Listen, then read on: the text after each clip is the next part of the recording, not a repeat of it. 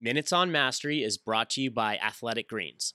This is Trinity squash coach Paul Asayante on the Finding Mastery podcast with Michael Gervais, explaining why observing your thoughts is one of the keys to having the right mindset. We create these stories in our minds, and then we attach ourselves to those stories. And if you could step out and observe yourself, it's just a story. I mean, it doesn't, I talk to the boys about this a lot. I call it simplistic thinking. You see this in athletics all the time. It's what Bill Belichick asked me to talk to the Patriots about. They had 3 games left and they were favored in all 3. And he said, you guys are usually favored. How do you deal with that? And the danger of that one is kids particularly will go into a competition and they make a decision beforehand how it's supposed to go based on their fear or their lack of respect for their opponent.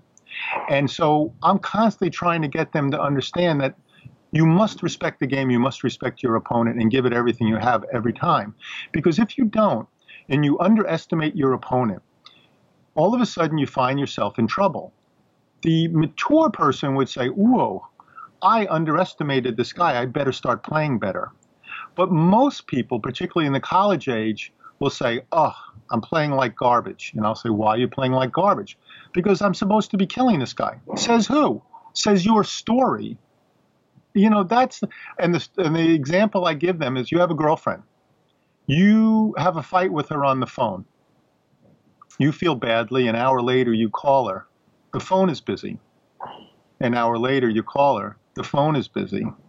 An hour later you call, and it's busy. You call the operator, and the operator says the phone is off the hook. What's the first thing you, as a macho college-age boys, think of? You think she's with somebody else.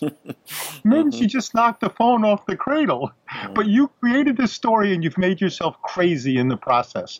So to me, observing gets you out of making yourself the protagonist in this movie that's playing out in your mind when none of it's real.